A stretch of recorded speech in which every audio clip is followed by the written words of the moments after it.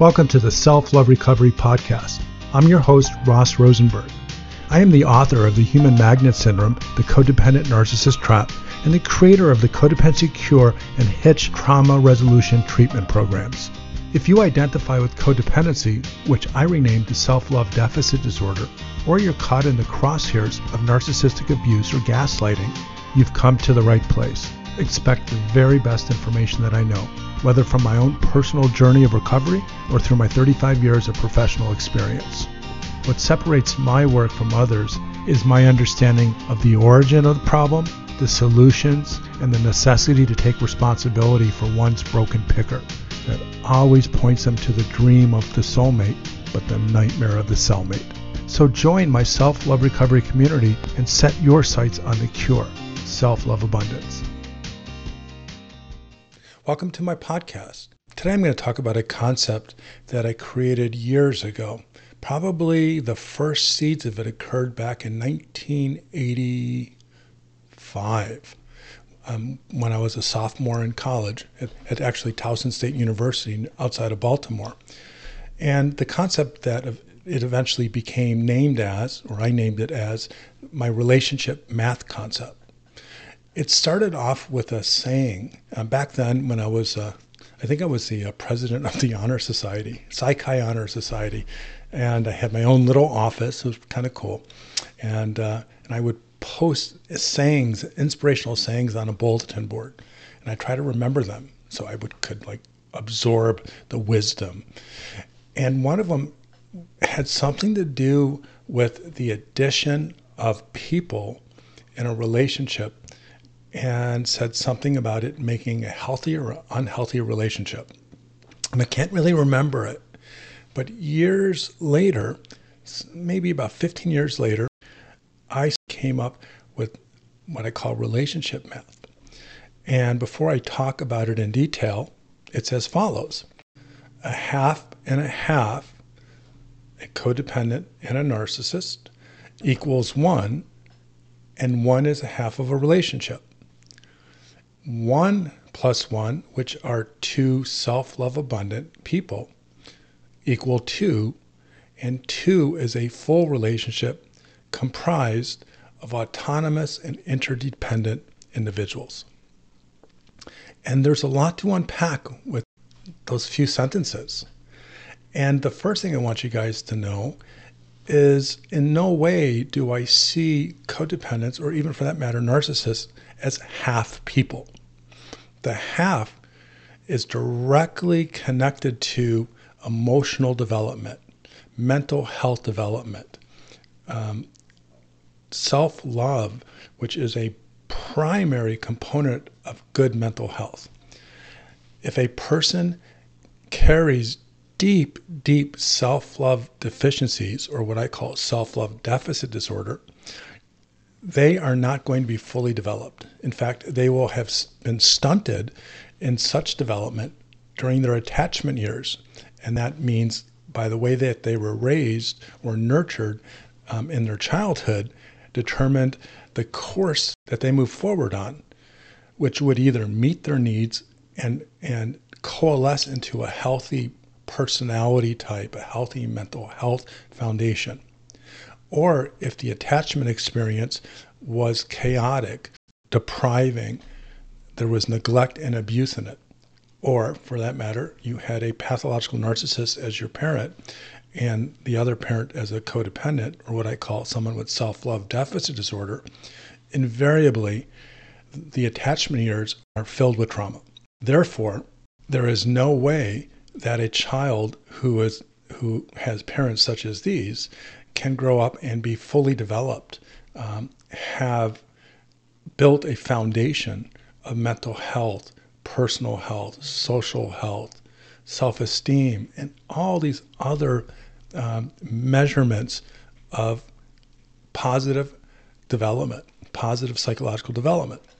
So I refer to codependence as a half.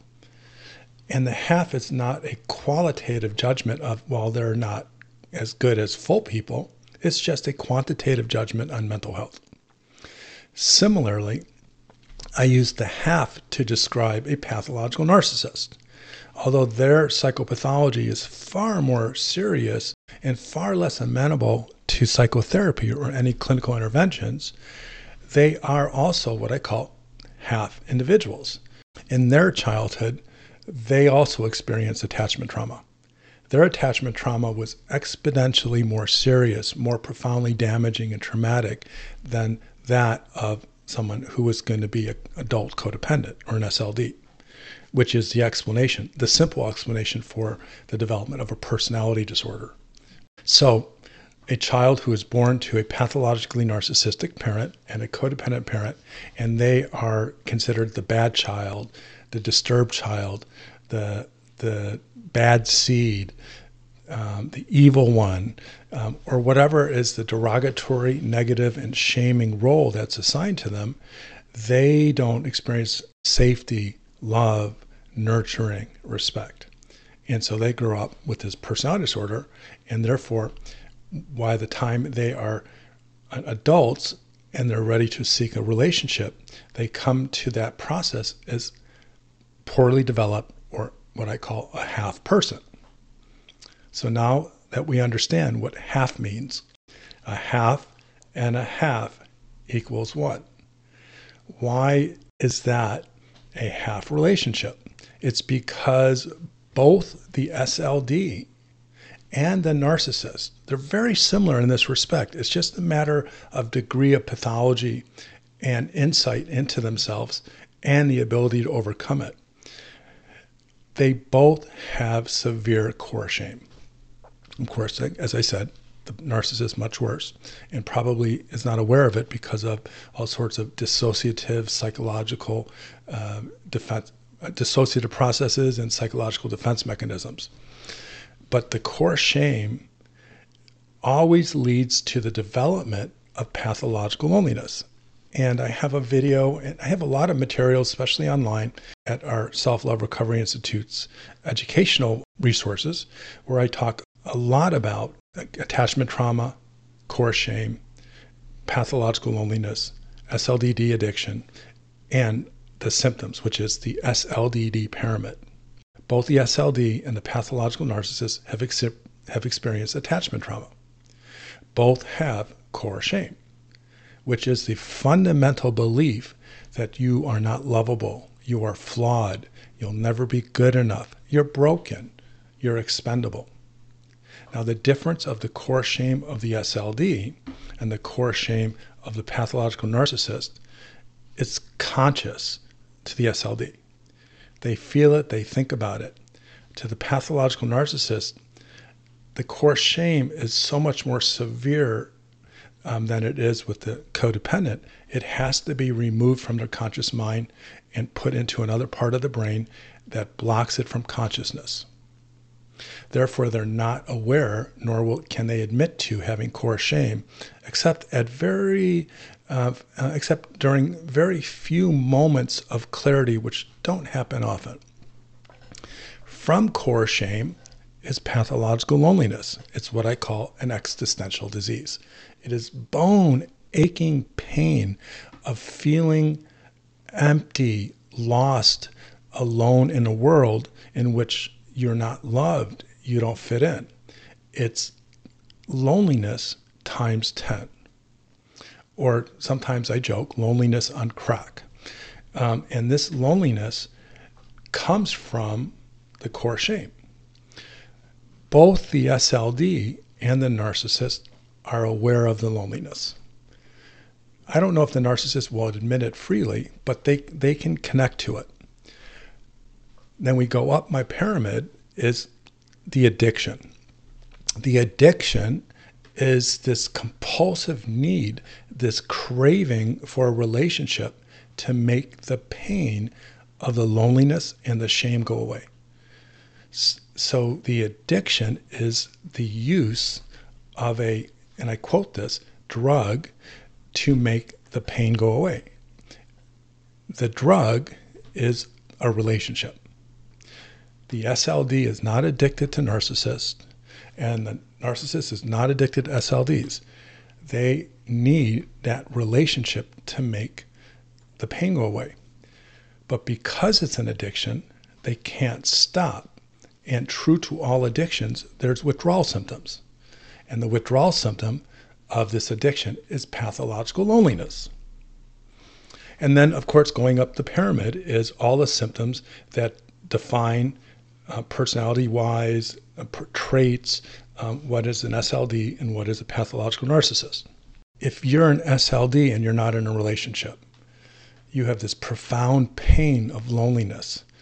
You have this intermittent thinking or thought processes that tell you you're not good enough for anyone who's healthy, happy, and successful to love, that if you're around people that seem to be that type of person, it feels uncomfortable. Well, this is the human magnet syndrome.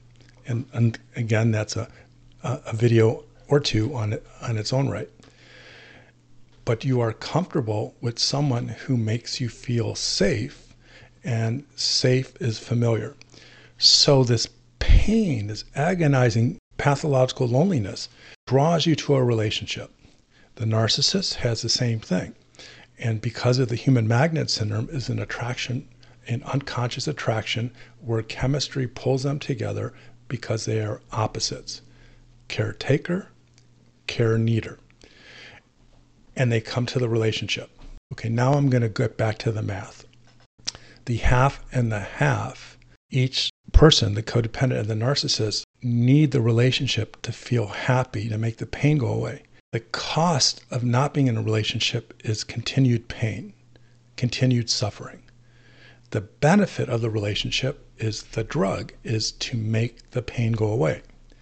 Unbeknownst to the codependent or the SLD, they don't know that after this moment of joy, what we call limerence, walking on air, can't sleep, got to think all the time, want to be with the person, which is normal, but it's exponentially worse for SLDs and narcissists. But unfortunately for the SLD, they don't know that after the limerence fades, they're in trouble. That's when they see the narcissist for who they really are and experience the consequences of their treatment and the relationship. So a half and a half equals one. And that means they come together and they get to escape their suffering and their pain. The relationship is the magic bullet. The relationship is the holy grail to escape the pain. And once they are together, they have this feeling of being whole. It's a delusion. It's not accurate. But the SLD and the narcissist are delivered away from pain and suffering, and they get to feel like they are like the rest of the world. They can be in a loving relationship and be like everyone else. So a half and a half equals one, and that is a half a relationship in which both people temporarily feel fulfilled and whole. But it's really not whole. It's a half of a relationship. As the limerence fades, as I said a few minutes ago, the narcissist's true colors come out, and the codependent or SLD's true caretaking, sacrificing, being open or susceptible to manipulation, they come out, and then the relationship congeals around the true dysfunction. So it is always a half of a relationship, because it can never be a whole relationship, because each person is not whole unless they're together, and the type of whole that they experience is extremely dysfunctional. Now let's look at an SLD who has been involved in my treatment program, my self-love recovery treatment program. And just to go over the pyramid again, the self-love abundance pyramid, which is the goal of the treatment program, to neutralize self-love deficit disorder, SLDD, and to bring forward self-love abundance, which is the cure. And the pyramids match up.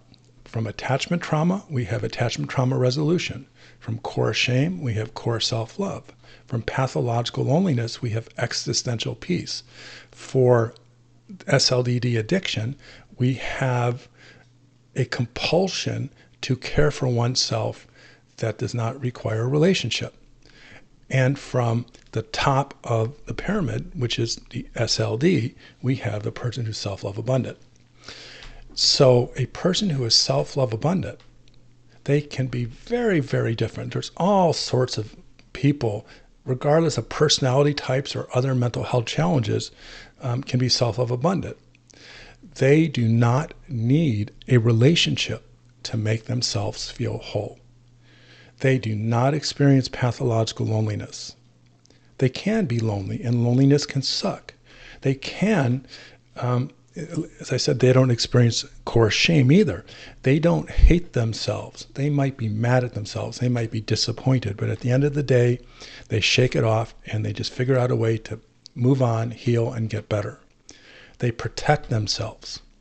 They stand up for themselves should they be at risk or in danger. They proactively build a foundation of mental health, relational or interpersonal health, occupational health, physical health. They do that because it's natural. It fits with their self-love abundant personality, goals, values. A person who's self-love abundant does not stay in highly dysfunctional relationships because they believe they are worth more. They can only handle so much pain before they hit a threshold where they are, they're out of there. They bolt. They make mistakes. They can get into unhealthy relationships, but because of their foundation of self-love abundance, their self-love for themselves, they naturally cannot settle for misery, loneliness, or someone who wants to make them feel bad. So the human magnet syndrome reflects that. The person who's self-love abundant, who's more of a caregiver, but self-love abundant, is going to be oppositely attracted to someone who's self-love abundant, is more focused on themselves. But still, they're able to be mutual and reciprocal in the way that they love, respect, care, trust, and protect each other. So they are the one, the full person who meets another. There's chemistry, there's attraction, there is yearning to be closer. And if that chemistry matches them up, they move forward in a relationship and they don't go that super quickly. They aren't driven by this hunger, this thirst, this drive to make the pain go away. They want to feel better. They want to be happier. They want their lives that are already good to be better. And they will protect that at all cost. So the 1 + 1 = 2, and 2 is a full relationship of interdependent and mutually self-love abundant partners. And then we have 1 + 1 + 1 = 3, and that is the relationship math for a healthy relationship. Let me tell you how that works. 1 + 1 is the two self-love abundant individuals. The other one is the commitment to the relationship. So we have people that love themselves, that have commitment to themselves. And because of that, the human magnet syndrome draws them together. They fall in love. They do not move too quickly. They may move quickly, but it's not because of a need to escape the pain of loneliness or core shame. Who knows? There's so many individual differences. I'm not here to say what exactly is right or wrong. But they go more slowly, more carefully, and are not guided by hunger and craving. And the relationship builds. And because these are self-love abundant people, as much as they value interdependence, which is being separate but also dependent, as they have a commitment to the relationship. If someone is down and out, someone is having a bad time in their life, they won't leave, even if that person's not necessarily at their best. That their commitment and their love, and that other one, their commitment and love for each other, and the other third one, the commitment to the relationship, and the sacrifices, the work, the celebration, makes this relationship math solid. It's good math. Oh, incidentally, I don't think I ever got past understanding fractions as far as my math abilities. So don't be fooled by thinking that, hey, this guy, he's a therapist and he's good at math. Well, maybe addition. So in conclusion, I wanted to explain my relationship math in a way that could inspire people to be more than they have been individually. Inspire someone who's self-love deficient, someone who's a codependent, to understand what happened to them as children can be overcome if they can find treatment or therapy that understands the origins of the problem and can work them through natural and logical resolution of it. And I'm sure there's therapists that can do this, and I don't know them, but if someone knows a therapist that has that background, go for it. I provide those therapy services in my 11-stage self-love recovery program. And if you're interested, you can contact us at help@selfloverecovery.com. I also provide full-length seminar videos, educational and inspirational videos that talk about this process and teach people on how to understand it and move beyond it. And these videos range from 3 to 6 hours. At the end of the day, what is more important than anything that I've said is a commitment to overcoming the lifetime obstacle of self-love deficit disorder for the birthright of self-love abundance. You can do it. It's not too late. George Bernard. I always say my saying of George Bernard Shaw, but George Eliot's saying it's never too late to be the person you should have been applies. Okay, take care, and thank you so much for following me. If you're a YouTube watcher, please hit the subscribe button, make comments, and keep this conversation moving forward. If you're a podcast listener, stay tuned because every week I add another podcast. Take care and be well. I hope you enjoyed this episode of the podcast. Building a self-love recovery community means the world to me. Spread the word. Let people know what we're talking about. And until we meet next, I'd like to leave you my favorite of all sayings by George Eliot. It's never too late to be what you might have been. Don't forget that. Our future is in our hands, despite what anyone has told you before. You can be the self-love abundant person you've always dreamt of. It's your birthright.